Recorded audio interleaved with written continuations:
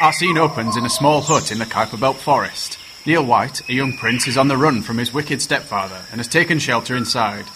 His rest is disturbed, however, by the return of the hut's inhabitants. Oh, golly, who are you? Who are you, you mean? Not that we wish to be rude or anything, but you are in our house. So come on, who are you? I'm sorry for coming in, but your house was just so warm and inviting. Yeah, inviting for us, not random strangers who want to lie down. Get out! I'm sorry, young man, but you have to excuse Eris here. She's named after a goddess of discord and takes it rather to heart. I do not. We're the 7 dwarf planets and we're pleased to meet you, whoever you are. 7? But there are only 5 of you. Have you tried having an orbital period of 284 years and synchronising meetings? No. Well, I'm Neil White, and I'm Prince of Manchester. My evil stepfather has taken over the kingdom and wants to kill me. Oh, you poor thing. I'll make some tea. Well, I'm Ceres, and you've already met Eris. The lady with the kettle is Halmir, and ignore that one there. He's not one of us. Why? Hello, I'm Ian Morison. I normally do the night sky. That's 15727, Ian Morison, and you're a minor planet, so get out!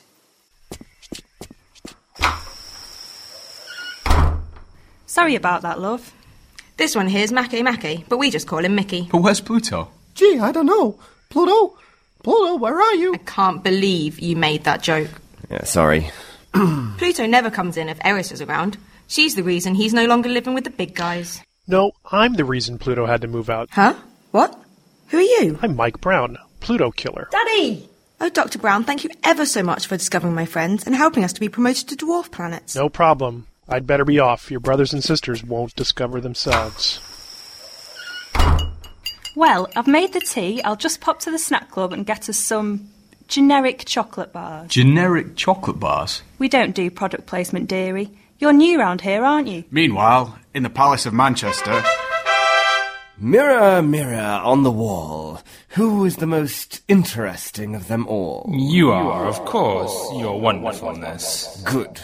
Now tell me where that annoying stepson of mine is. I want to make sure he never finishes his PhD. He's in the forest with the dwarf planets. Your evilness. Excellent. Excellent. I'll go there at once. He must not live to see January. And then all his research will be mine. Mine. What an eccentric performance. And before I go, show me what's happening in the conference room. I have a suspicion that they're producing podcasts under my very nose. Those graduate students. Not wishing to alarm you, sir, but they've made 99 of them. What? Let me see at once. Oh, of course, sir.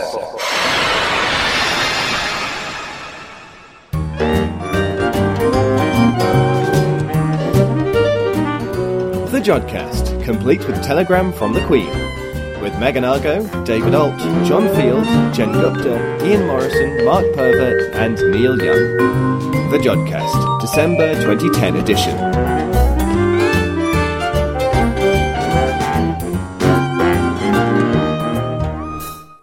Hello and welcome to the 100th audio episode of The Jodcast. Oh, that's quite a number. And with me in the studio are Jen and Neil. Hi, guys. Hello. Hey. Dave, do you feel really old now that you've done 100 episodes of the Jodcast? It's, well, yeah, given that it's 5 years next issue, it's a long time. It's party time, Dave. It's a lot of commitment. Yay. You need to have fun, don't you? Yeah. Yeah. Oh, and party bags with those And little cake. boxes of Smarties, because it's a fifth birthday. Yeah.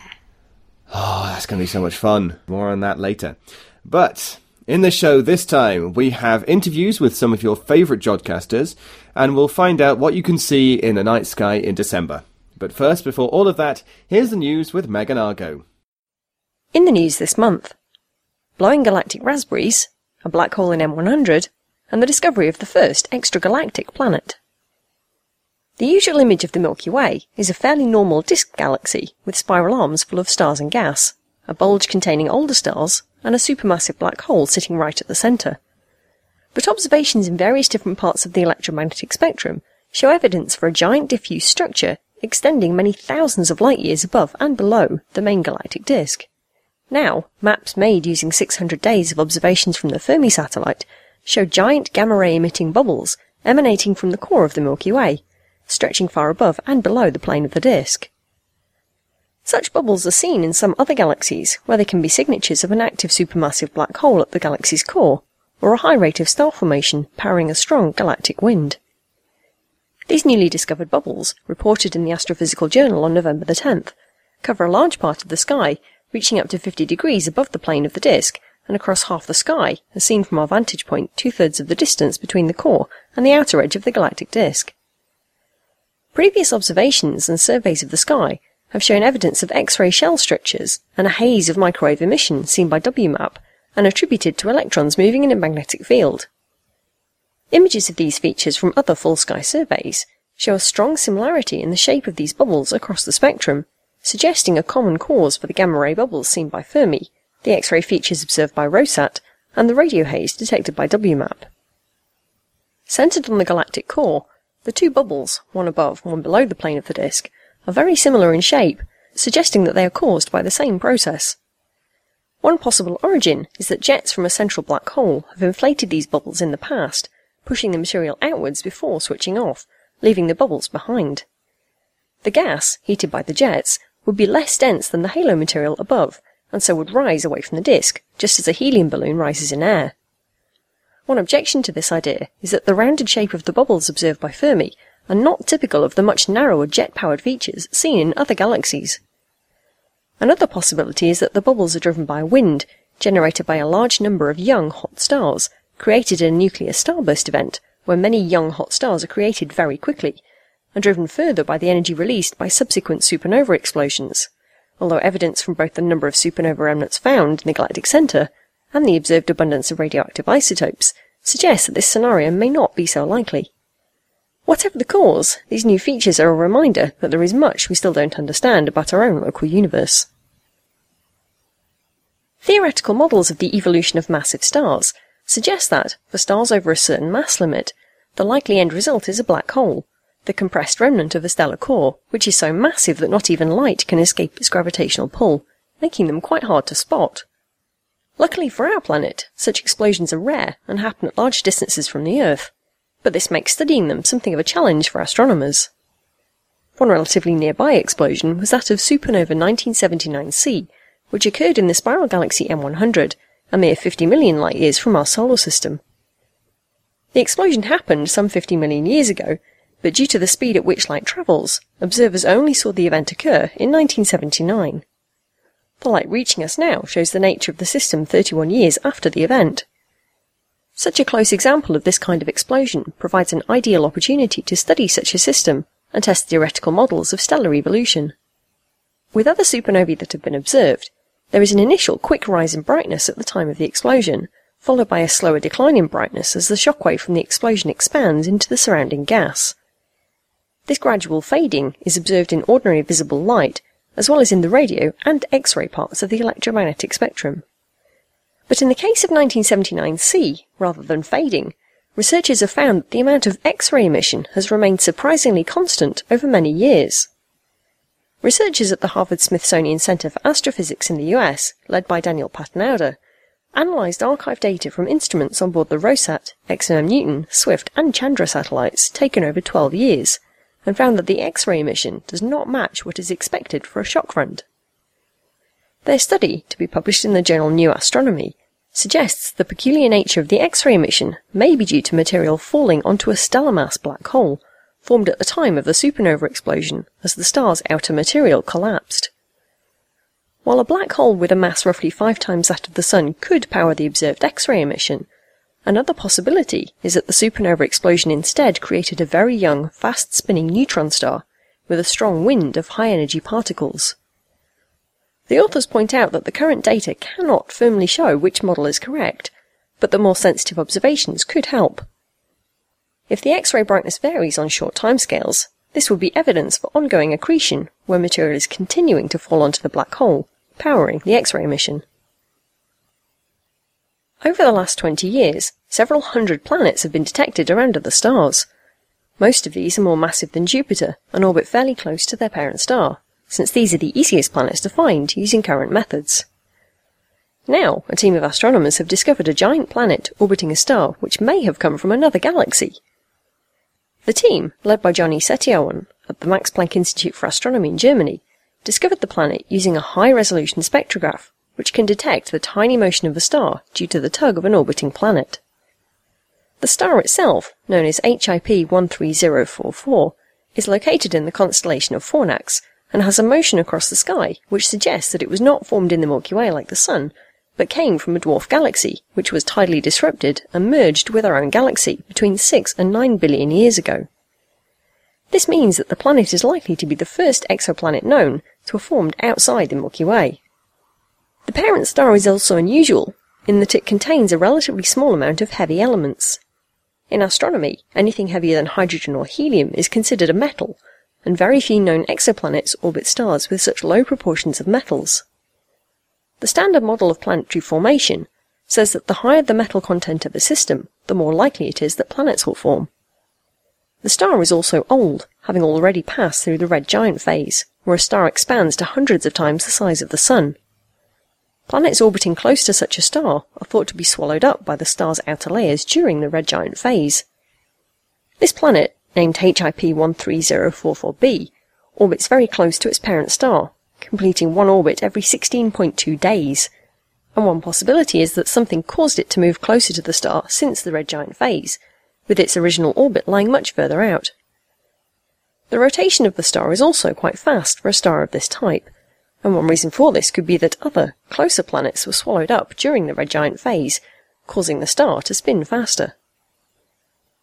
Although evidence of a planet located in the Andromeda Galaxy was announced last year, that detection has not been confirmed, making HIP 13044b the first definite planet with a known extragalactic origin.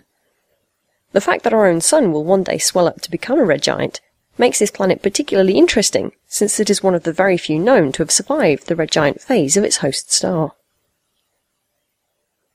And finally, often described as the successor to Hubble, the James Webb Space Telescope will be the most sensitive and technically ambitious infrared telescope ever launched. Rather than operating from low Earth orbit as Hubble does, the JWST, named after former NASA Administrator James Webb, will sit at a point known as L2, a gravitationally stable point some 1.5 million kilometres from the Earth. While this has many operational advantages, it does mean that servicing missions will not be an option should something malfunction. Originally proposed a year before Hubble launched, the project was estimated to cost a total of around $1 billion when reviewed in 2001. By the time it received an official go-ahead in 2008, the addition of new and more complex instruments had pushed the projected cost to $5 billion. Now, an independent review of the project has revealed that the cost has spiraled to more than $6.5 billion. Since the extra money required to complete JWST will likely have to come from NASA's existing budget, this staggering overrun has implications for much of NASA's science program, and could well have effects far across the agency. Thanks for that, Megan. Now, for our interviews this time, we decided to give you a view into what your favourite Jodcasters are doing. And so, Megan has been interviewed by Mark, and I interviewed Stuart. So here are those interviews. Megan has been doing the news for us since the very beginning of the Jodcast, but we don't actually know, I think, that much about what sort of research you do. So could you tell us a bit about that? Sure. Well, you might have picked up on maybe what my favourite topics are from what tends to end up in the news each month. I study galaxies. In particular, I watch galaxies crash into each other. So my interest is in the technical term is we call them starbursts. So these are galaxies that have high rates of star formation. So more stars are forming in them than are currently forming in the Milky Way. So the Milky Way is not a starburst galaxy. It's an ordinary, fairly straightforward, boring spiral galaxy, if spiral galaxies can be described as boring. But some other galaxies are far more active, so this could be because there's been a collision or a close encounter with another galaxy. And what happens in these cases is you get an interaction between the two, and the gravitational interaction between the galaxies causes gas to start collapsing under gravity. And when that starts to happen, as the cloud gets denser and denser, it gets heavier and heavier, and that pulls more gas in around it, and it gets heavier still, which pulls more gas in, and eventually you get these cores turning into young stars. And if you have massive clouds of gas in a galaxy, what happens when these collisions occur and this collapse starts to happen is you get very massive stars forming. And when you get very massive stars forming, those are the ones that tend to explode as supernovae. So you might have noticed there's, been the odd supernova story in the news over the last few years, as it happens to be one of my areas of interest. So you get these galaxies where you can actually measure the star formation rate by looking at how many supernovae go off in them, and that's one of the things that I've been studying with radio telescopes over the last few years. Okay, so these are the galaxies where all the fun stuff is happening in the universe, basically. Well, there's a lot of fun stuff. I won't say all of the fun stuff, but there's an awful lot of fun stuff happening in them, yes. You just mentioned that you study them in the radio, so are they particularly amenable to being studied in radio frequencies? Well, they're actually pretty interesting across the whole electromagnetic spectrum. So if you look at one of my favourite galaxies, which is M82, I studied M82 quite a lot for my PhD. M82 has an awful lot of optical emission. It's an edge-on galaxy that's been through a close encounter with M81, so it's quite a disturbed system.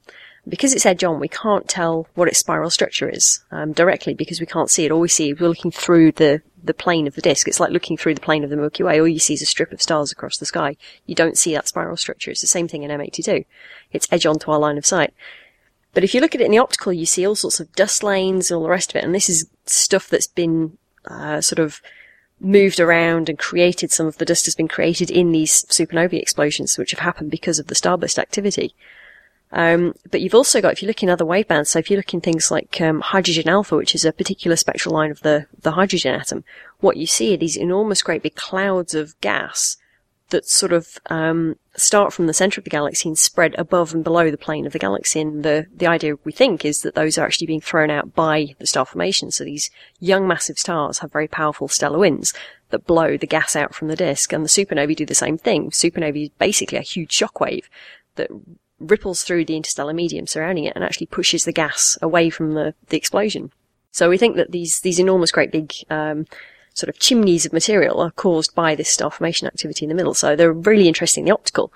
But if you look at them in the ultraviolet, they're also really interesting because in the ultraviolet you see the young hot stars because they emit a lot of their light in the ultraviolet part of the spectrum. So that can tell you something about the stellar population. The infrared is also quite interesting. One of the things with starburst galaxies is because you've got so much dust, you actually can't see very far into them in the optical because that dust blocks the light. It's like the dust lanes in the Milky Way. They look dark to us because there's just no light coming from behind them because the dust gets in the way.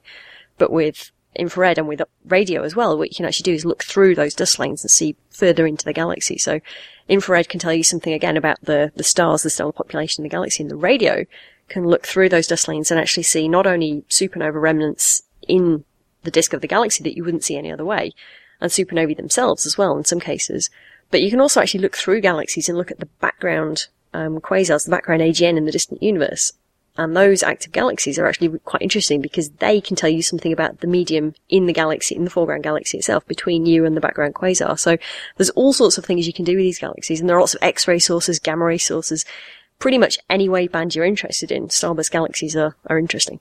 So you did your PhD at Jodrell Bank, and I think you actually grew up not very far away. So did the telescope or the observatory have any kind of effect on you? Did you know about it when you were growing up? I did, yes, and I think there is a slight chance that it might have played some part in where my career path eventually took me. I grew up in a town called Macclesfield, which is not very far from Jodrell Bank at all. And the first time I think I went there, I was probably about 5. And when I was about 11 or so, I think I joined the local astronomical society, which met at the observatory. So I've been going to Jodrell Bank way before I started doing my PhD. I've been going there once a month anyway for those kind of meetings. So I've had a very long association with the place. So yeah, I think it played quite a significant part in my sort of eventual career path as an astronomer. That sounds familiar to me because I grew up in Manchester and we also went on a couple of visits to Jodrell Bank, which I certainly never forgot. And it was kind of interesting to get to the other side, to get to the inside of the observatory finally after all those years. Yes. And I feel it must have made some impression somewhere. I think it probably has on an awful lot of people. It is really sort of bizarre the first time you go across the fence and you're sort of in the research side of the building. Yes, very strange. Yeah. You had this long association with Jodrell Bank, and then in 2008, I think you moved almost as far away as you could possibly have gone, all the way to Perth, where you are now in Australia. So what was what sort of things did you find there that you're working on now? Well, that's right, yeah. I left Jodrell Bank on the Friday, and I started in Perth on the Monday, so it was a weekend of travelling. Yeah, so I've moved to Perth, and I'm working now for an organisation called ICRA, which is the International Centre for Radio Astronomy Research, which is a joint institute between the University of Western Australia and Curtin University, which is my employer. And so I'm a postdoc, and postdocs are basically researchers who are paid to just do research sort of after you finish your PhD. What I've been working on here recently is actually working on this technique of joining radio telescopes together, this VLBI technique that has been covered a few times on the Jodcast. So with an ordinary radio telescope, when you actually look at the sky, the resolution, the amount of detail you can see is actually pretty poor for just a single telescope because the wavelengths we're using are so long. When you add several of them together and make an interferometer, you can make much more detailed pictures of the sky. You get a much, much better resolution. The downside to that is, along with your much better resolution, is you get a very, very, very small field of view on the sky. And when we combine the signals together in a correlator, the only way to increase your field of view is to either have very, very, very short time integrations or very, very narrow spectral channels. And both of those processes mean you end up with very, very big data sets in ordinary correlators. But what we're trying to do here is actually use a software correlator, which is a bit different. Most of the correlators around the world at the moment are actually hardware correlators, so they're limited in how flexible they are by what hardware is actually built into the things. But if you've got a software correlator, the only limit really is how much you can program into it and how many processors and how much memory you can throw at the thing. So in principle, you can do an awful lot more with a software correlator than you can with a hardware correlator. So what we're actually trying to do is trying to image really, really wide fields of view using a software correlator. So we've got some code that's new into this correlator that will actually let you image what's called the entire primary beam of the telescope. So you can think of the primary beam as sort of the field of view of one single telescope in your array. So if you've got a 25-meter telescope, radio telescope, at a frequency of 1.4 gigahertz, your primary beam is about half a degree on the sky. If you've got an interferometer, then your actual resolution is much, much smaller than that, but you only ever see a tiny part of that half a degree size field of view. But what we can do with the software correlator is actually image the entire primary beam, image that entire half a degree. So you're sort of splitting it into lots of little separate fields of view, but you're getting them all at the same time. Yeah, you can still run one run of the correlator, so you don't have to recorrelate many, many times. But what you do is you basically shift to each of these little individual positions, make an image, and then you can tile the images and make it up like a mosaic. And what you can end up with is an image that covers the whole half a degree primary beam, but might have, 1 billion pixels or something. So these are really, really detailed images over very large areas of the sky for a radio interferometer. So this is quite an interesting technique, and it's something that's going to be very much more common with the new radio telescopes that are coming online. So the pathfinders for the square kilometre array, most of these are wide field instruments, and they're a few years down the line before they're fully operational. And these kind of techniques that we're working on are the kind of things that these telescopes are going to be doing sort of as standard. And the test piece that we've used for this is we did an observation earlier this year where we've actually looked at the Andromeda Galaxy, M31. And most interferometers, so the very large array in New Mexico has quite a wide field of view because it's a small interferometer. And the images that we get from the VLA, you can do it sort of in, maybe 7 observations and you can cover the entire disk. What we're doing with the VLBI is we're trying to image an entire half a degree field at VLBI resolution, which is going to be, the number of pixels is just ridiculous. It's going to be an incredibly large data set when we've finished. And it's going to be the most detailed radio image of M31 that's ever been made. So as computers become more powerful, that's effectively making your telescopes better. Yeah, that's right. Every year as computers get better, so we're following that Moore's law trend. In fact, if you look at the computing requirements for the square kilometre array, it relies on Moore's law continuing over the next 10, 15 years. If Moore's law does break down in the next 10, 15 years in terms of development, then the square kilometre array is going to have a bit of a problem with its data processing. So we need the computers to keep on getting better, basically.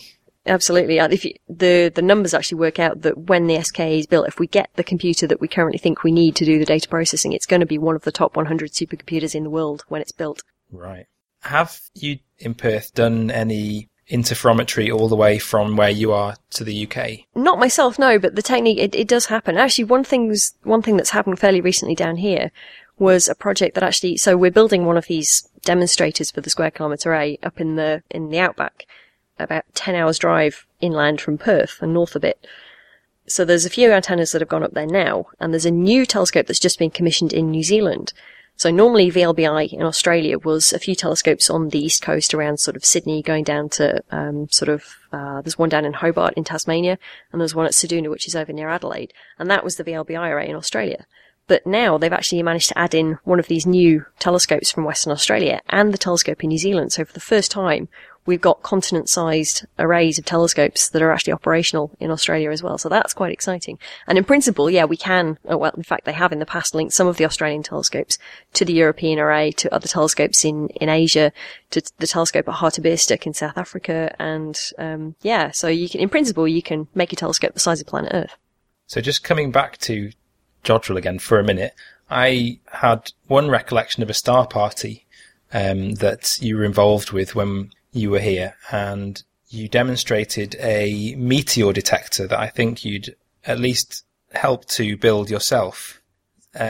Practical radio astronomy, actually building receivers and stuff, is something that most of us don't get our hands on nowadays. So could you tell us a bit about what you did then? Yeah, it's kind of a shame that that's sort of not so common anymore, that people actually get to play with bits of hardware. That telescope, the meteor detector, the hardware was built by Eddie Blackhurst, who's an engineer at Jodrell. I think he was actually interviewed on the Jodcast, I think it was last year, about the project. So what we did was we were interested in looking at the radio echoes from meteor trails in the atmosphere, because this is one of the things that was basically the reason why Jodrell exists in the first place.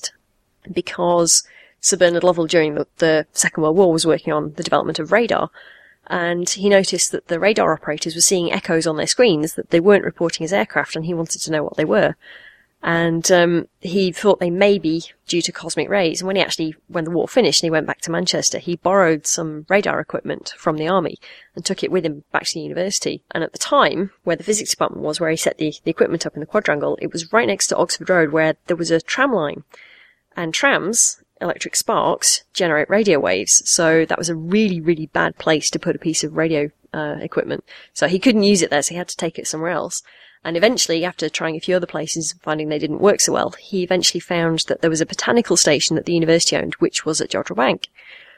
So he took the equipment out there, and there have been sort of radio astronomers on the site ever since. So when it got to the 50th anniversary of the telescope in 2007, one of the things we did as a sort of way to show the public how radio astronomy started, basically in northwest of England, was to build one of these instruments. It was slightly different to the way Lovell did it in the early days, because that was actually radar. So they would transmit a pulse of radio waves up into the sky and listen for the reflections coming back. But these days, because we're listening to really faint signals coming from the universe with the rest of the telescopes at Jodrell, we obviously don't want to be transmitting signals. So we ask people to turn off their mobile phones, for example, when they come onto site. So what we did instead was we said, okay, well, we can still do radar. We'll just do over-the-horizon radar. So we let somebody else be the transmitter, and we pick up the reflections. And what we were using as the transmitters were European television stations, the old analog transmitters, because they work at a very good frequency that's perfect for this sort of work. You can't normally pick them up because they're over the horizon, so you don't get the direct signal. The only time you actually see them is when you get a reflection of something high up in the atmosphere, such as a meteor trail. So that's what we did, and it worked quite successfully for a couple of years, but because Europe are now mostly switching over to the digital transmitters, we're actually losing those signals that we can use, because the digital band is actually a lot higher in frequency, and it means that it doesn't work quite so well for meteors. So sadly, it's not working very well at the moment, but we'll see. Okay, so you like to get your hands onto the actual hardware as well as just taking observations and analysing the data? Personally, I find that if I can actually get hands-on with a piece of equipment, I understand the theory behind it a lot better than if I just look at some equations on a page. So I really like playing with bits of hardware. I always have done. So it was quite good fun to actually build that and test it and work out why it wasn't working and manage to fix it and get it all installed. So I really enjoyed that kind of thing. I enjoyed that one because it allowed us to actually do some observations on a cloudy day. There were a lot of people at the visitor centre who otherwise wouldn't really have been able to see anything. A cloudy night, I should say. But we were able to get these little flashes on the screen every time a meteor came along and ionised the air in the atmosphere. That's right. There were a few star parties where the weather didn't play, but luckily we had the technology. We could see through the clouds with our radio waves. So. So the very last thing I wanted to ask you was, how does Perth compare to the plains of Cheshire? How do you find life and work in these two very different places? Well, they're both pretty flat. Cheshire is definitely greener and a lot wetter. Perth is actually a nice city. A lot of people say Perth is really boring. And that was a lot of people told me that before I moved here. But I've actually found the cities, there's always stuff happening. It's just not quite so easy to find as it would be in, say, Manchester. So, yeah, it's an interesting city and it's a really nice place to live. I've had a lot of fun here. I've met a lot of astronomers. When I arrived in 2008, there were about 6 astronomers in my department at Curtin. There's now more like 30 of us, and there's an equivalent number across the river at the University of Western Australia. So the radio astronomy community in Western Australia has grown incredibly in the last 3 years. And largely because, of course, of the square kilometre array, which obviously the Australians are hoping will end up being built here in Australia.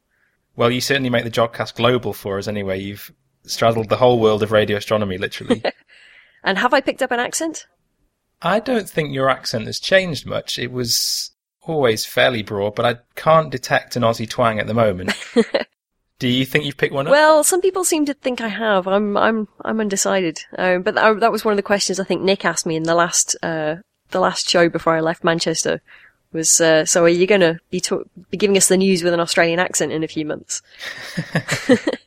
Okay, well, thank you very much for talking to us. No problem.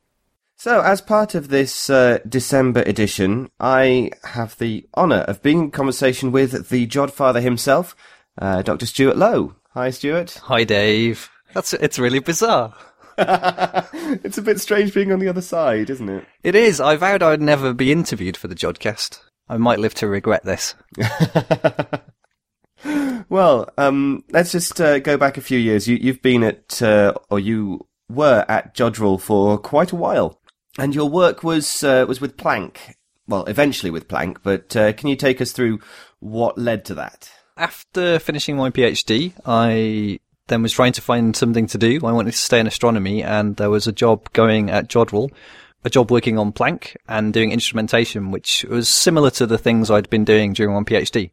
Within about a month of starting, I was then given the opportunity to go and spend about 3 months in Italy over the summer of 2006. Oh, so this was a little bit after having just started the Jodcast. I remember it well. Yes. I think I even phoned in from Italy a few times. Yes, you did. Yes. I remember those first few transcontinental ones. I think we had Nick in New Zealand and Tim in South America at one point. That's the one, yes. Yep. Yes. So yeah, I then worked on the low frequency instrument of Planck and helping to calibrate the instrument, and had a really good time in Italy during that summer when people from all around Europe, and in fact some people from America as well, all descended on northern Italy to help test the instrument, and that was a really good time, and we got lots done.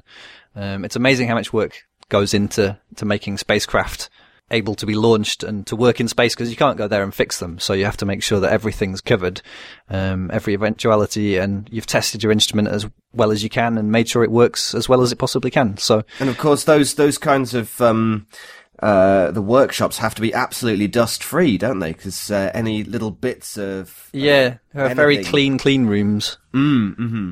So after the summer of 2006, I continued working on the instrument. We then integrated that instrument with the rest of the spacecraft. So there was the high frequency instrument, and then that was integrated with the whole spacecraft. So you've got all the bits that control the spacecraft. You've got the solar panels to provide power and things like that, and the mirrors themselves. And then that was all tested.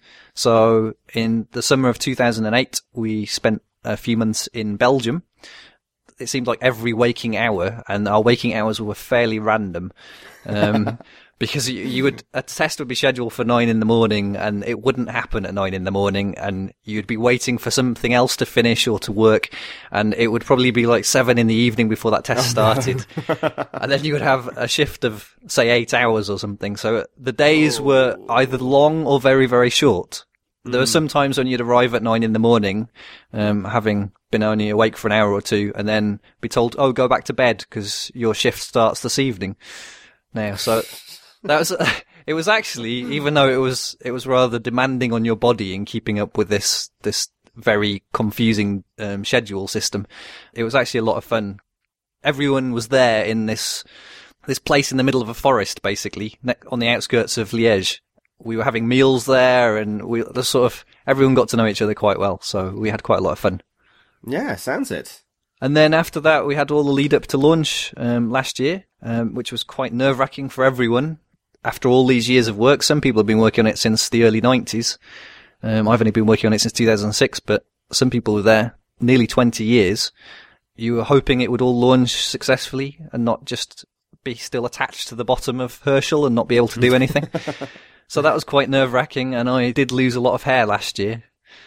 In just the combination of trying to keep all the Jodcast going and still do all the demanding work around Planck. So we had a few months in the summer last year after launch while Planck was going to this point in space, L2, which is a million miles on the other side of the Earth to the Sun. During that time, we were cooling down the spacecraft and all the instruments. The coldest bit of Planck goes down to 0.1 Kelvin, which is extremely cold. Yes. If people don't know what that is, that's about minus 273 degrees Celsius. So it's very, very cold, and you need that to make the instrument work really well. So everyone was testing the instrument as it was cooling down, making sure that all the currents and voltages were all correct on all the instruments and that it was performing as well as it could. And then the first sky survey started in August last year, and they've now done 2 full sky surveys. Yes. Now, in between all of this, in between all of your Jodcasting and Planck, you've also been working on a few projects of your own, such as Chromoscope. Yeah, so I like to play around in what's called my spare time. One of the things I've had a long interest in is seeing the sky at different wavelengths, having done lots of radio astronomy and working on Planck, which is at microwave and radio wavelengths. You spend a lot of time trying to imagine what the sky is actually looking like if you had radio telescopes for eyes, and comparing that to the different other wavelengths of light, so optical light or infrared or ultraviolet or X-ray. And so one thing I wanted to do was have a nice way to change between different wavelengths, because there are sky surveys at pretty much every wavelength, every major band. They're of different depths and different amounts of resolution, the detail you can see in them. We've now got gamma ray surveys with Fermi that was been doing that in the last year or so. Planck has provided a new map of the sky, which WMAP had done, but Planck has gone to higher resolution at microwave wavelengths. We've had optical images of the sky for years, so I wanted to have a nice way to go between all of them. And so I basically remade Google Maps and made it so you could change the wavelengths just by dragging a little slider at the side and just fade between things. And actually it's been a lot of fun just to see how the sky varies.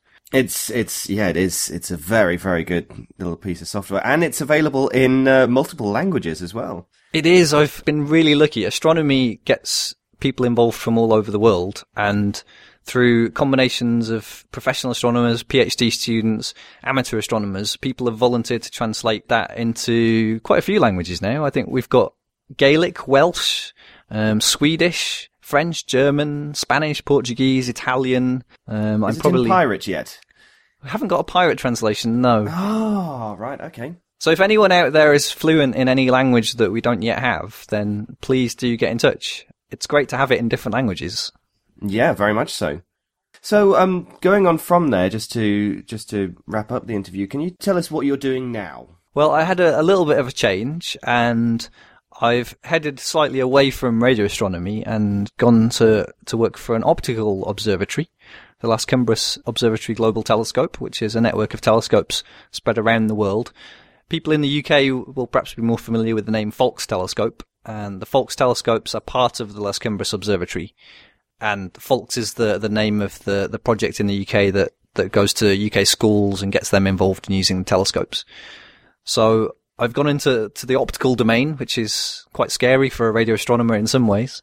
I'm sort of involved now in a bit of education and website related things, and I've only been in the job for 2 months, so I'm still finding my way around, but I've been basically making the observations that come off the telescope a bit easier to search through and to find your data. So I'm trying to make all that nice and then to link into various techie things such as linked data and things like that. Because this astronomical data is notoriously complex, isn't it? It is, and there's a lot of astronomical data, and there are a whole load of people around the world involved in something called a virtual observatory, which is trying to make it easy to share astronomical data, and the databases of which are only going to get bigger and bigger in the coming years. When things like the Large Synoptic Survey Telescope, the LSST, come online, we'll be getting basically real-time, almost video of the night sky. That's how it'll be compared to now. They'll be constantly imaging the sky and putting huge amounts of data onto the internet, there's going to be a slight problem of having people to analyse that data. Do you think then the future for astronomy is going to be along the sort of Galaxy Zoo model or the SETI at home model of actually letting the public go through and take a look for things? I think there's definitely going to be some of that. Some things you can do by computers, and it's just much better to do it by computers. There are some really boring things that are very easy for computers to do that nobody is really bored enough to do as a person. So you would get a computer to do all those things, but there are some things that still computers can't do, which Galaxy Zoo are showing us how you can get lots of people to contribute to the project of doing science. So there's definitely going to be things like that. Even in Lascambras Observatory, there are some ideas about future plans of doing citizen science projects. So I think citizen science is going to be an important part of astronomy in the next few years. In that case, thank you very much for coming along onto the Jodcast. It's been a pleasure to have you, and we wish you all the very best in your new job and in the wonderful, weird and wacky world of optical astronomy. Thanks for that, Mark and Dave. Thanks, Neil. Now we move on to the area of the show where we round up everything that we couldn't put anywhere else. It's the odds and ends section. And Jen. Okay, well, at the beginning of the show, we mentioned cake and party bags, and that's because we're thinking of doing Jodpub 2, because it's the 100th episode this time. It's 5 years in January. And it was such a success.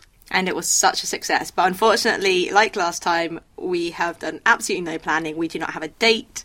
We do not have a venue. It will be in Manchester, and it will be in January.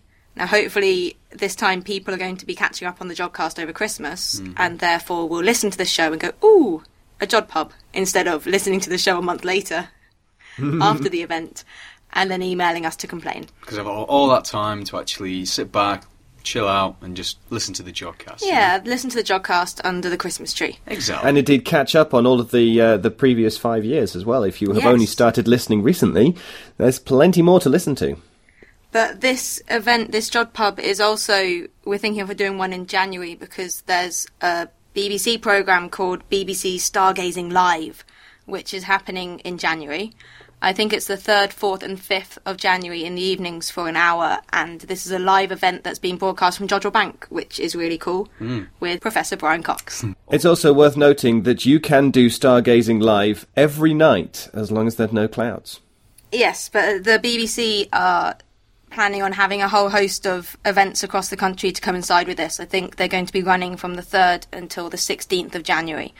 So we're hopefully going to have something in Manchester anyway, maybe with some telescopes in Piccadilly Gardens like we've done before or something like that.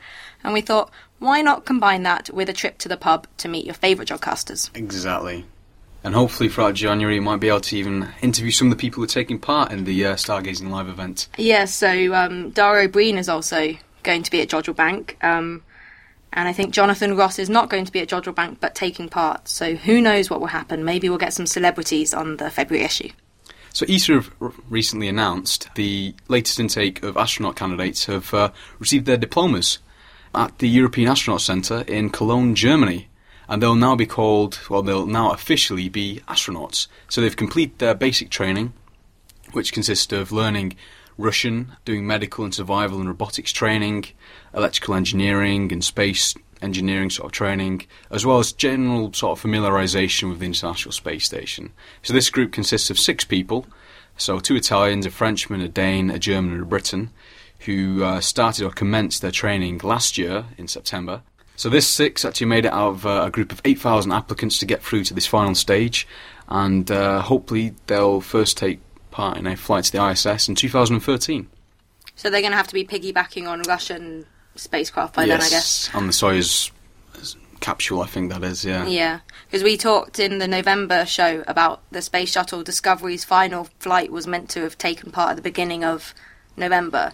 So at the time of recording the presenting for November, we said, by the time this one comes out, Discovery will be in space. And then it got delayed because of weather, I think, and then they found some cracks somewhere on Discovery. So actually, it's still not launched, and the earliest it's going to be is the end of December. So apologies to anyone who's been going around telling their friends that Discovery has launched. It hasn't. An interesting thing also is the fact that the training programme which ESA actually put their astronauts through is the first time that's actually been fully independent of America and Russia.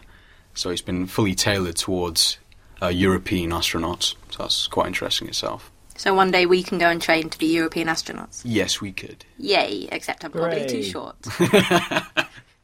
And I'm probably too tall. And I'll be too... old. You have to be 27 to actually apply, I think. Ha!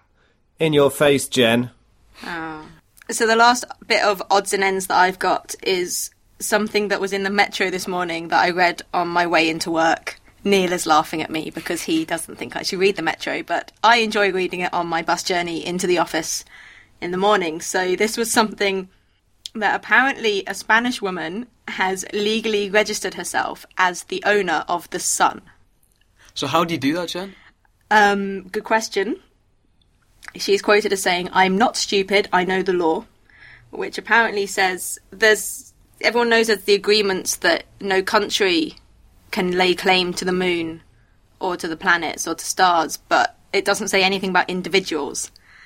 So she's gone and been issued with a title deed from some lawyers in Spain, which say she is the owner of the sun, a star of spectral type G2, located in the centre of the solar system at an average distance from Earth of about 149 million kilometres. So what does she actually gain from laying claim to the sun? I mean, it's a star, right? What yes, can she do with she the is sun? now planning on charging everyone for using it. So I wonder how that's going to go about. I've got a couple of sort of things about that. I'm just thinking, firstly, how is she going to collect the money? PayPal? I am She's going not to charge governments, and energy providers, you know. I have absolutely no idea how she's going to do this, but... And also, when the sun goes into its red giant phase or stops being a G2 type star, does she then have to change the deed? Yeah, she'll be dead. I know she'll have been dead for a few million years, but still. Who knows? But she plans to charge all users, which made me think: does she charge based on what country you live in? Because obviously, depending on where you are on the Earth, you're going to get different amounts of sunlight. It could be like sort of a total surface power or total surface energy that you have, like in terms of watts. Surely here in Manchester we're not going to be charged very much. I like how we're thinking about this seriously. And does this also mean that in places like the Arctic, where there's where the sun disappears for a while, they can actually campaign to have it put back there so they can have 12-hour days all year round? Because if she owns it, then she can... Then it's up to her. You'd assume she could do something with it, wouldn't you? Yeah, yeah. I mean, the other thing I thought, if you get skin cancer from too much sunbathing, can you then sue her? Who knows? Also, I think we'd have to refer her to the Competition Commission, because she can't be the sole provider of solar energy. It's a good point, actually. You have a monopoly on that. I mean, yeah, exactly. She could charge whatever she wanted. What's she wanting to do with the money, though? Okay, so she says she's going to give half the proceedings to the Spanish government, 20% to the nation's pension fund, 10% to research, 10% to fighting world hunger, and keep the last 10%. Wow. So she's basically wanting to combat, the growing deficit in Spain. Oh, God, no, I just don't know where this came from. But another guy at Coffee said, if she can go and put a flag on it, we should allow her to have it. Well, from the person that claims to own the sun to the person that actually owns the night sky, because he knows everything that there is to know about it. Here's Ian Morison. Well, the night sky in December 2010. Actually, it's quite a good month. Not least because, of course, you haven't got to stay up too late to see the evening sky, or get up too early to see the morning sky. And we've got nice things to look at, both in the evening and in the morning. Let's just start with the stars that we can see. In the early evening, we have a part of the sky I've talked about quite a bit in the last few months. You've got the square of Pegasus roughly south, and up to the left of that you've got Andromeda leading up to Perseus, and then to the right of that, fairly high overhead, we have Cassiopeia. If you follow from Cassiopeia down towards Perseus with a pair of binoculars, or even just your eyes if it's a really clear dark night with no moon, you are running sort of along the way of the Milky Way, and halfway between the two you should see a little fuzzy area, and it's called the Perseus double cluster, and it's a lovely thing even in binoculars, but with a small telescope, it's one of the loveliest things to see in the sky. You've got these two groups of stars close together, and they just sort of sparkle away, and well worth having a look at. Cassiopeia is like a W. If you take the lower right 3 stars of the W, that of course makes a little arrow. And if you follow down the direction of that arrow, either with your eyes or with a pair of binoculars, then you may come across a rather little misty glow in the sky. And that in fact is the core, the heart of the Andromeda Galaxy. It's the nearest giant galaxy to us. It's also called M31. It's the 31st object in Messier's catalogue, and it's about 2.5 million light years away. And once you've seen it with binoculars, if it's really dark and the sky is transparent, you could probably pick it out just with your eyes alone. And it's rather nice to think that the photons that are falling on your retina left there about 2.5 million years ago. As I've said before, I'm sure, you're really looking back into time. As the evening progresses, then Taurus the bull is rising up in the east, and up to the right of Aldebaran, the eye of the bull, it's a lovely red star. That's actually in the direction of the Hyades cluster. It's not actually part of the Hyades cluster. It's about halfway between us and it. That Hyades cluster is a form of a V, and that makes, if you can imagine it, the head of the bull with Aldebaran, this reddish star. It's a red giant star, the eye. Up to the right of the Hyades is a lovely cluster of stars called the Pleiades cluster, well worth looking at either with binoculars or with a small telescope. There's a particularly pretty region in the centre of the Pleiades cluster. Adjacent to one of the brightest stars in the heart is a little triplet of stars, just 3 stars close together, looking very, very pretty. And with binoculars down to the lower right of that, there's a double star system, one of which is in fact surprisingly red. So it's a very lovely thing to look at with binoculars, and even better with a small telescope. There's also a lovely little arc of stars that drop down to the lower left from the main region. There is some nebulosity there. It's actually because the light from the rather blue hot stars that make up the brighter stars in the Pleiades cluster are actually being reflected off a dust cloud through which the cluster is moving. It shows up very well in photographs, but it's exceedingly hard to see. But on a very transparent night, if the sky is really clear, no moon, there's just a chance you might pick it up. Below Taurus, down to the lower left, of course, is now rising that wonderful winter constellation, Orion the Hunter. He has 3 stars in a line making up his belt. His right shoulder, actually seen to the left as we look at it, is in fact the very bright red star Betelgeuse. It's a red supergiant. Above that, an arc of stars make sort of his hand and a club. To the right, you see an arc of stars that are his shield. And his left knee, which is to the lower right as we look at it, we have in fact the very bright blue star called Rigel. If you look below the central star of the belt with binoculars and drop down a bit, you'll see a misty glow. And that's the great nebula in Orion. It's basically a birthplace of stars. And in photographs it looks a lovely red colour, or there's red coloration there, which is in fact the light from its hydrogen that's being excited by ultraviolet light from a group of very, very hot blue stars, which we call the trapezium, that are right in the heart of the Orion Nebula. Again, a lovely region to look at with either binoculars or a telescope. Rising a little bit later, but down to the lower left of Orion, is the very bright star Sirius in Canis Major. If you take a pair of binoculars, look at Sirius, and then gradually drop down towards the horizon, you should pick up a rather nice little cluster called M41. And in binoculars it looks very pretty because they're mostly blue stars, but right at the heart is a very prominent red star. Very sweet as well. So there's a lot to see in the sky this month. Enjoy having a look. So having looked at the skyscape of the stars this month, let's have a look at some of the planets. In the evening, you can hardly miss Jupiter.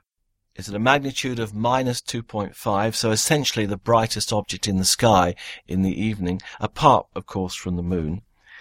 It's becoming a little smaller and fainter as the month progresses because we're moving away from it. The magnitude drops to -2.4. That's still pretty bright, by the end of the month. The angular size is dropping from just over 40 arcseconds to 39. So it's still a very lovely object to look at with a telescope. Even binoculars can actually show you the 4 little Galilean moons, Io, Europa, Callisto and Ganymede, as they weave their way around it. Now, interestingly, since Jupiter reappeared in the sky some months ago, it's been missing its south equatorial belt. Jupiter's covered by some bands. They alternate between white and dark, and the one in the south, which would look in the top end with a telescope probably, that's been missing. And that's the region where we find the Great Red Spot, which actually is rather prominent, and because the band isn't there, it's actually standing out rather more. But I have to tell you, it looks as though that south equatorial band is now gradually returning. So it won't be long before we see Jupiter as we normally see it. On the 29th of December, Jupiter will have appeared to have gained another moon. Now, in fact, it's pretty obvious it's not a moon because the 4 moons are in a nice sort of line. But the star, it's called 20 Piscium, which is a 5.5 magnitude star, will actually appear a little bit to the north of it. So it will look as though there were 5 bright objects in the region of Jupiter. So that's the 29th of December. Have a quick look if you can. Well, Saturn was missing for a while, but it's now a pre-dawn object, and in fact it's getting more and more prominent as the months go by. It's rising as early as 1 a.m. by the end of the month. The magnitude is plus 0.9, a little bit more than it was last year, because gradually the rings are opening out. Last year the rings were almost edge-on, and that meant, of course, they weren't reflecting light back towards us. They started about 9 degrees away from the line of sight at the start of December, and by the end of the month they're about 10 degrees. So they're opening out. It does also mean that you have a chance with a telescope of spotting Cassini's division, which is in fact between the A and the B rings of Saturn. So it's a fairly prominent thing, but of course when the rings are edge on, you haven't a chance of seeing it. So that should now be becoming possible to see. So do have a look for Saturn. It'll come back in one of the highlights a bit later on. Well, moving on, we have 3 other bright planets. The first of them's Mercury. Now, it is in principle visible during the first week or so of December. It's magnitude minus 0.3, which is relatively bright. The trouble is, it's very low and perhaps only about 6 degrees above the horizon as the sun is setting. Don't look for it, really, until the sun has set, because you have to be very careful, of course, looking anywhere towards the sun. But with binoculars, given a very low horizon, essentially down in the west-southwest, roughly where the sun has set, you might have a chance of picking it up. But probably we actually need to wait for a few months until it comes out on the other side of the sun. It's actually coming towards us at the moment, and it passes what's called inferior conjunction when it's between us and the sun on the 20th of December. So then there'll be a couple of weeks or so, and then we'll be able to see it again, perhaps towards the end of January, and that will be in the morning. So that might be slightly better. So there's a chance, but it's not something to worry about too much. Likewise, Mars is behind the sun all of this month, so it's just not visible. Venus, on the other hand, that actually went through inferior conjunction at the end of October. So it's now a pre-dawn object, and it really is shining wonderfully brightly. This month, or at least the first 2 weeks, it's at its absolute peak brightness, about magnitude minus 4.9. And I've seen it several times in the morning. I've got a good eastern horizon. You just cannot miss it. Even by the time the twilight's there, it's still standing out. So do have a look at that. The great thing is that at this time of year, the ecliptic in the morning is at a steep angle to the horizon. So it's actually quite a long way above the horizon, which is very good. The angular size is actually dropping. At the beginning of the month, because it's quite near to us, it's 42 arcseconds across, but only 25% illuminated. During the month, that drops from 42 arcseconds to 27 arcseconds, so the angular size is getting smaller. But at the same time, the area of Venus that's illuminated by the sun is increasing to 45%. The net result is that the sort of effective reflecting area, as we see from the Earth, stays pretty much constant almost the whole time we see Venus in the sky. And it's between about -4 and -4.5 most of the time we see it. But just for a little bit, soon after the time it appears in the morning sky or just before it disappears in the evening sky, it can actually reach -4.9. So do have a look. As I say, if you look out to the east and it's clear just before dawn, you cannot possibly miss it. Well, finally, 3 highlights of the month. And as I said, it's actually quite a good month. First of all, for the first time in about 3 years, we have a total eclipse of the moon. But on the night sky page, where I actually put a chart showing you exactly when and how to see it, I put the words just. The problem is that the actual mid-eclipse appears at 0816. And of course, by that time, the sun has risen. So what we can see from the UK are the early stages of the eclipse. First, from about 5:29, when the moon starts moving into the penumbra, which is the less dark region. It's where some of the sun is not visible as seen from where the moon is. By about 7:41, and that's still when it's dark, it's just got into the umbral shadow, so then it should look really quite dark. But as it moves across the umbral shadow, where it should look at its best, then of course the sun is beginning to rise and its glare will reduce our view. Now, when we see a really good total lunar eclipse, if the atmosphere is clear, it looks a wonderful bronzen colour, really does. If the atmosphere is not clear, and remember we've had the volcano in Iceland, that could have put enough dust up into the atmosphere to reduce the amount of light that's scattered around through the Earth's atmosphere and which illuminates the moon during a time of total eclipse. If you could imagine being on the surface of the moon looking back to the Earth, during that umbral phase, when the sun is totally invisible to you, the Earth would be dark, the back of it of course, but you'd see a red rim. It's the light that's coming round through the Earth's atmosphere, and that's what illuminates the moon and what we will see looking back at the moon from the Earth. If there's a lot of dust in the atmosphere, the amount of light is less, which means that the moon can go a very dull grey colour and almost be barely visible. So it depends how much dust has been put up by the unpronounceable volcano in Iceland. I suspect it's not actually that bad, so maybe we shall have a reasonable look. But sadly, you won't see it at mid-eclipse or afterwards. But if you get up just before dawn or an hour or so before dawn, you can watch the moon going into the umbral shadow. By the way, that's on December the 21st, the winter solstice, which is rather nice. Now, on December the 14th, we have a good year to observe the Geminid meteor shower. It's one of the regular meteor showers that we see, and they're up to 60 meteors an hour visible during the peak. And that peak is on the morning of December the 14th. Sometimes we have a moon that's in the way, and if the moon is bright, then you don't really see so many meteors. You just see the very brightest of them. But it's about the time of first quarter, and that means the moon will actually have set by about midnight. And the best time to observe meteor showers is always in the early hours of the morning. In fact, the Earth is then moving towards them, or we are on the Earth's surface.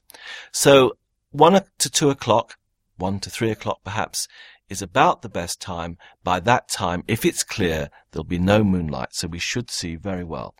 Try and get away from the lights of a town or city. Get somewhere on the eastern side of any light pollution that you know of, so you can try and look up towards the east. Gemini will be rising quite high in the sky. Just look, generally speaking, with your eyes in that sort of direction, up to the east, probably not directly at Gemini, but up, let's say, above Orion or over to the left of Gemini. About 45 degrees away from what's called the radiant, that's where the actual meteors appear to come from, is about the best direction to look.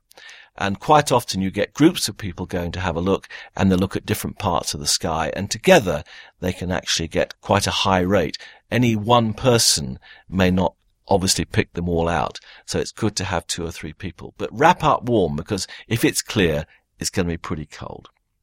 And finally, just one skyscape, and that's at the very beginning of December, December the 2nd. We have in the east. Remember, I've said that we have Venus rising before the sun. Saturn is now rising quite a while before the sun. But also on December the 2nd, there'll be a very thin crescent waning moon. So you'll have Venus, the brightest object, apart from the moon, over to the left. Down to its lower right will be the thin crescent moon. Above the moon will be the star Spica, Alpha Virginis, the brightest star in the constellation of Virgo. And then, not too far above that, you'll have the planet Saturn. So that should make a very lovely grouping. 2 planets and the moon. So it's a nice month. There's plenty of time to observe the heavens. Please go out and enjoy it. I quite often mention the night sky page on the Jodrell Bank website. I think putting night sky into Google often brings it up. The picture that I've used this month as my image of the month was taken by a friend of mine called Peter Shah, not far away from Shropshire. He has a lovely telescope there built by a friend of mine, Barry Pemberton, and his son at Orion Optics in Crewe. It's an f3.8 8-inch astrograph. Now, that's a short focal length Newtonian, so you get quite a big field of view, and you also get a fair amount of light collected, so it doesn't take too long to take images. That's why it's called an astrograph, really. Now, the trouble with a short focal length Newtonian is it gives you a very curved field of view, and you get coma. Stars near the edge of the field look like little comets. That's a problem with Newtonians, particularly prominent when it's a short focal length Newtonian. Well, this telescope includes corrective optics to give you a very flat field. Peter Shah has been using probably the prototype of this new series of telescopes built by Orion Optics, and he's been making some wonderful images.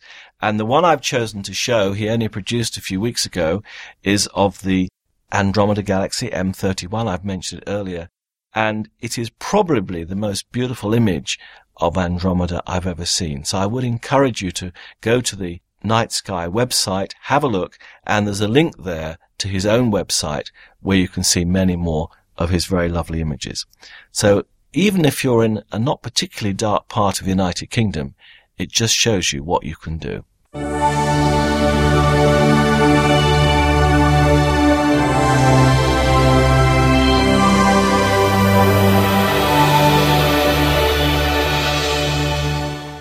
Thank you, Ian. And now to hear what you can see in the Southern Hemisphere, here's John Field. Welcome to the Carter Observatory's December Jodcast. The long days of summer have arrived here in the Southern Hemisphere. Although not the longest nights for observing, they are the most comfortable, except for those darn mozzies. In Aotearoa, we are visited by large numbers of people from the Northern Hemisphere, who invariably comment that the night sky is upside down. This effect is due to our perspective on the heavens from our viewpoint on planet Earth. In the days of sail and sea travel, the observer's view of the night sky would slowly change as you travelled southwards. Today, with modern transport, we can quite literally fly from one hemisphere to another in a matter of hours. This can lead to a sudden reversal of the orientation of the night sky. For us, the December solstice, Christmas, is when the sun is highest in our southern sky. Although this may be obvious to you and I, early settlers and builders in New Zealand do not always take this into account. Near Wanganui on the Taranaki coast is a house built from plans made in England. The plans were never reorientated for the southern hemisphere, so the servants' quarters face north, getting all-day sun. The landowners face south and rarely see the sun. In the night sky, Orion and Taurus straddle the celestial equator and are therefore visible in both hemispheres. The brightest star in Orion is called Rigel, from the Arabic word for foot. For southern observers, Orion's foot is above his belt, and Betelgeuse, his shoulder, is below and towards the northern horizon. Due to its position south of the celestial equator, Rigel is always visible from the South Pole, while Betelgeuse further north never rises. At an estimated distance of 800 light-years, Rigel shines with a luminosity of approximately 85,000 times that of our star, the Sun, making it the seventh brightest star in our night sky. Rigel has a companion called Rigel B, first measured in 1831. This star shines at magnitude 6.7, but is overpowered by the glare of Rigel. An 8-inch or greater telescope should easily reveal it. This star turned out to be a spectroscopic binary. Spectroscopic binaries are so far away or too close together that the two stars cannot be visually separated and it is only by studying the changes in the star's spectrum as they orbit around each other that they can be discovered. To Māori, Rigel is called Puanga, and its dawn rising in the lower North Island heralded the changing of the Māori calendar year. Betelgeuse marks the shoulder of Orion, and is the 10th brightest star and a prominent red star in our nighttime sky. It must be the most well-known star name, with having a movie named after it, same pronunciation but different spelling, and a planet in the vicinity of the star was the birthplace of Ford Prefect in The Hitchhiker's Guide to the Galaxy. It is a red giant that has used up all of the available hydrogen at its core and is now fusing helium. This produces a much higher internal temperature, and that leads to the surface of the star expanding and cooling. Betelgeuse's surface is cooler than the surface of our star, the Sun, around about 3,500 degrees Kelvin, and this gives the star its distinct red colour. Once its nuclear fuel is used up, this star should explode as a supernova, perhaps within the next million years, or it may have already happened. Keep an eye on it. You never know, it may go nova tonight. Supernovae happen on average once every 100 years or so in our galaxy. The only problem is they may be on the other side of the galaxy or hidden by the plane of the Milky Way, and are therefore rarely seen. The last supernova in our galaxy that was close enough to observe was in 1604 and is known as Kepler's nova, or SN 1604. At its brightest it was brighter than any star or planet in our night sky, and was visible to the unaided eye for 18 months. The star that it had exploded was 20,000 light years away, and is the site of an expanding bubble of gas that was ejected in the explosion. In our evening sky, near to the fainter of the two horns of Taurus, is a supernova remnant called a Crab Nebula, which is faintly visible through small telescopes. This remnant is related to the naked eye supernova of 1054. At its centre is a neutron star, the compressed core of the original star spinning at 30 times a second. Taurus is one of the 12 zodiac constellations, the group of constellations that the ecliptic passes through. It represents the god Zeus in Greek mythology. Through late November to mid-December, the Sun is opposite Taurus and can be found in the 13th and lesser well-known constellation of Ophiuchus. The Sun spends more time travelling through this constellation than through Scorpius. It is along the ecliptic that we find the Sun, Moon and planets. In December, Mercury and Mars are low down in the west after sunset, and Jupiter still sits high in the north. Venus and Saturn are in the morning sky, low down in the twilight, but as the month progresses they will climb higher. The Milky Way and Southern Cross can be found along the southern horizon in the early evening and will climb higher in the southeast as the night progresses. On December the 21st there will be a total eclipse of the moon visible throughout New Zealand. The moon would have already moved into the Earth's shadow as it rises in our night sky. At total eclipse the moon should have a distinct reddish hue. This is a lovely way to send off 2010. We wish you all a happy Christmas and a safe New Year from the team here at Carter Observatory. And now we move to the part of the show where we look through our feedback bag and see what's been sent in. So what's happened on the email front? We've got an email from Paul Miyagawa, who is a researcher at CERN who was actually at our Jodcast live event last year and featured in our Panto. Yeah. So if you haven't listened to last year's Panto, go and check that out. But he says he's been catching up on the episodes, and there are two things which he particularly enjoyed. One was Dave's interview with Fraser Duncan at Sudbury. Sorry, where did I go? Where did I go, Jen? You went to the Sudbury Neutrino Observatory, and I'm going to hit you next time I see you. But he said that reminded him of his time at Snow because he was a master's student there. And the other one that he enjoyed was Tim's glorious rant about the Big Bang occurring at a single point. And he wants to know if Tim has any other bugbears which would provoke more fabulously entertaining diatribes. So we'll have to ask him next time we get round to having an Ask an Astronomer. And we also got an email from Doug Varney, who says he's a PhD student in the US, and he's been listening to the Jodcast, or the Jod as he refers to us, for what seems like years. And he says we do an excellent job, always witty and funny, and he just wants more. He ends the email with Jod. Jod. We should stop that now. Yeah. Mm-hmm. On the forum, thank you to Greasy Pie for confirming that Captain Kirk is mentioned in the German version of 99 Red Balloons. I should listen to that again. Yeah, that was our witty comment was, everyone's a Captain Kirk last time, which is a lyric from 99 Red Balloons, but we weren't actually sure if the internet was lying to us, so thank you for that. And if you want to make us another cake for the next Jod Pub, that would be really appreciated. Yes. Birthday cake. Also on the forum, we've started a Ask a Jodcaster thread. So we thought that it would be nice, because we've got 2 anniversary shows, it would be quite nice to answer some of your questions. So if you have any questions that you want to ask us, it's ranged from a marriage proposal to when was the last time you looked through a telescope to what's Dave's favourite sonic screwdriver. So anything... I'd say definitely it's the traditional type. Okay. The traditional type, the green one, or is it the blue one? I don't know. The blue one. Well, I suppose that's good to know, Dave. Is actually the original John Pertwee one. So if you have questions, just give us a shout and we'll try our best. Thank you, Neil, for rescuing us. No worries. And on Twitter, we've just got to say sorry to Andy Dykes, Yoda the Oak, and other people for depriving them of the November extra show. And yes, we will be depriving you of the December extra as well. Yes, too busy having Christmas celebrations. Yes, things. I'd also like to thank Simon Hunt on Facebook for keeping our group alive. Cheers, please go on the Facebook group. It's probably the thing I check the most, and no one's ever there, and then it makes me cry a little inside. So, also, if you want to get in touch with us at all, we do have a postal address. It's on the website.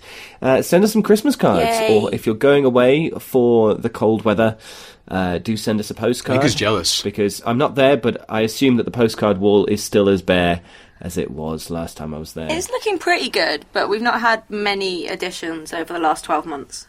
That makes Jen cry a little inside as well. I should probably stop talking about crying, because last time I said this, people started sending in loads of stuff and apologising for making me cry. I'm not actually crying. She's crying. There's a tear in her eye right now. She's very composed. Jen, it's okay. We've got nice listeners. I promise you we've got nice listeners. But if you do want to get in contact with us, you can do so via the website at www.jodcast.net. On the forum at jodcast.net/forum. On Twitter at twitter.com/jodcast. On Facebook at jodcast.net/Facebook. And finally on YouTube at youtube.com/jodcast. And that brings the 100th episode of the Jodcast to an end, I'm afraid. So thanks must go to Megan and Stuart for being on the other side of the mic for once.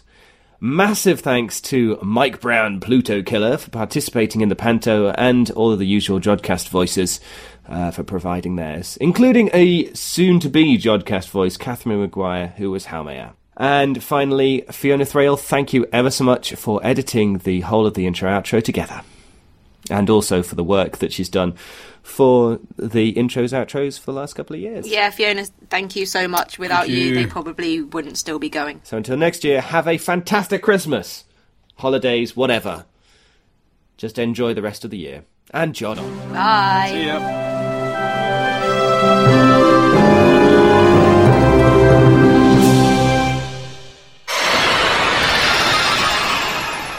And so that's why he never got his PhD. And he's hunting you down for that? Well, if he comes here, I'm going to take him down. I don't think he'll find me here, so it's okay.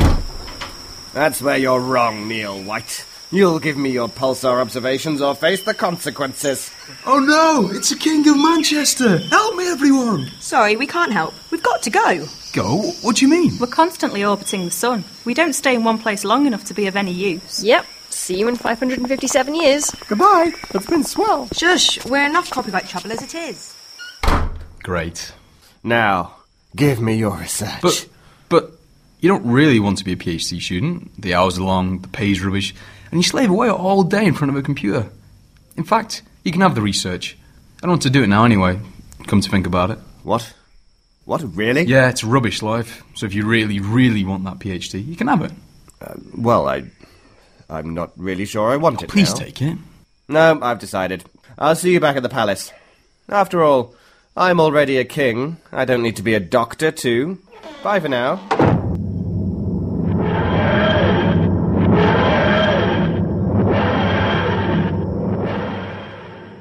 And to think they were worried about the copyright.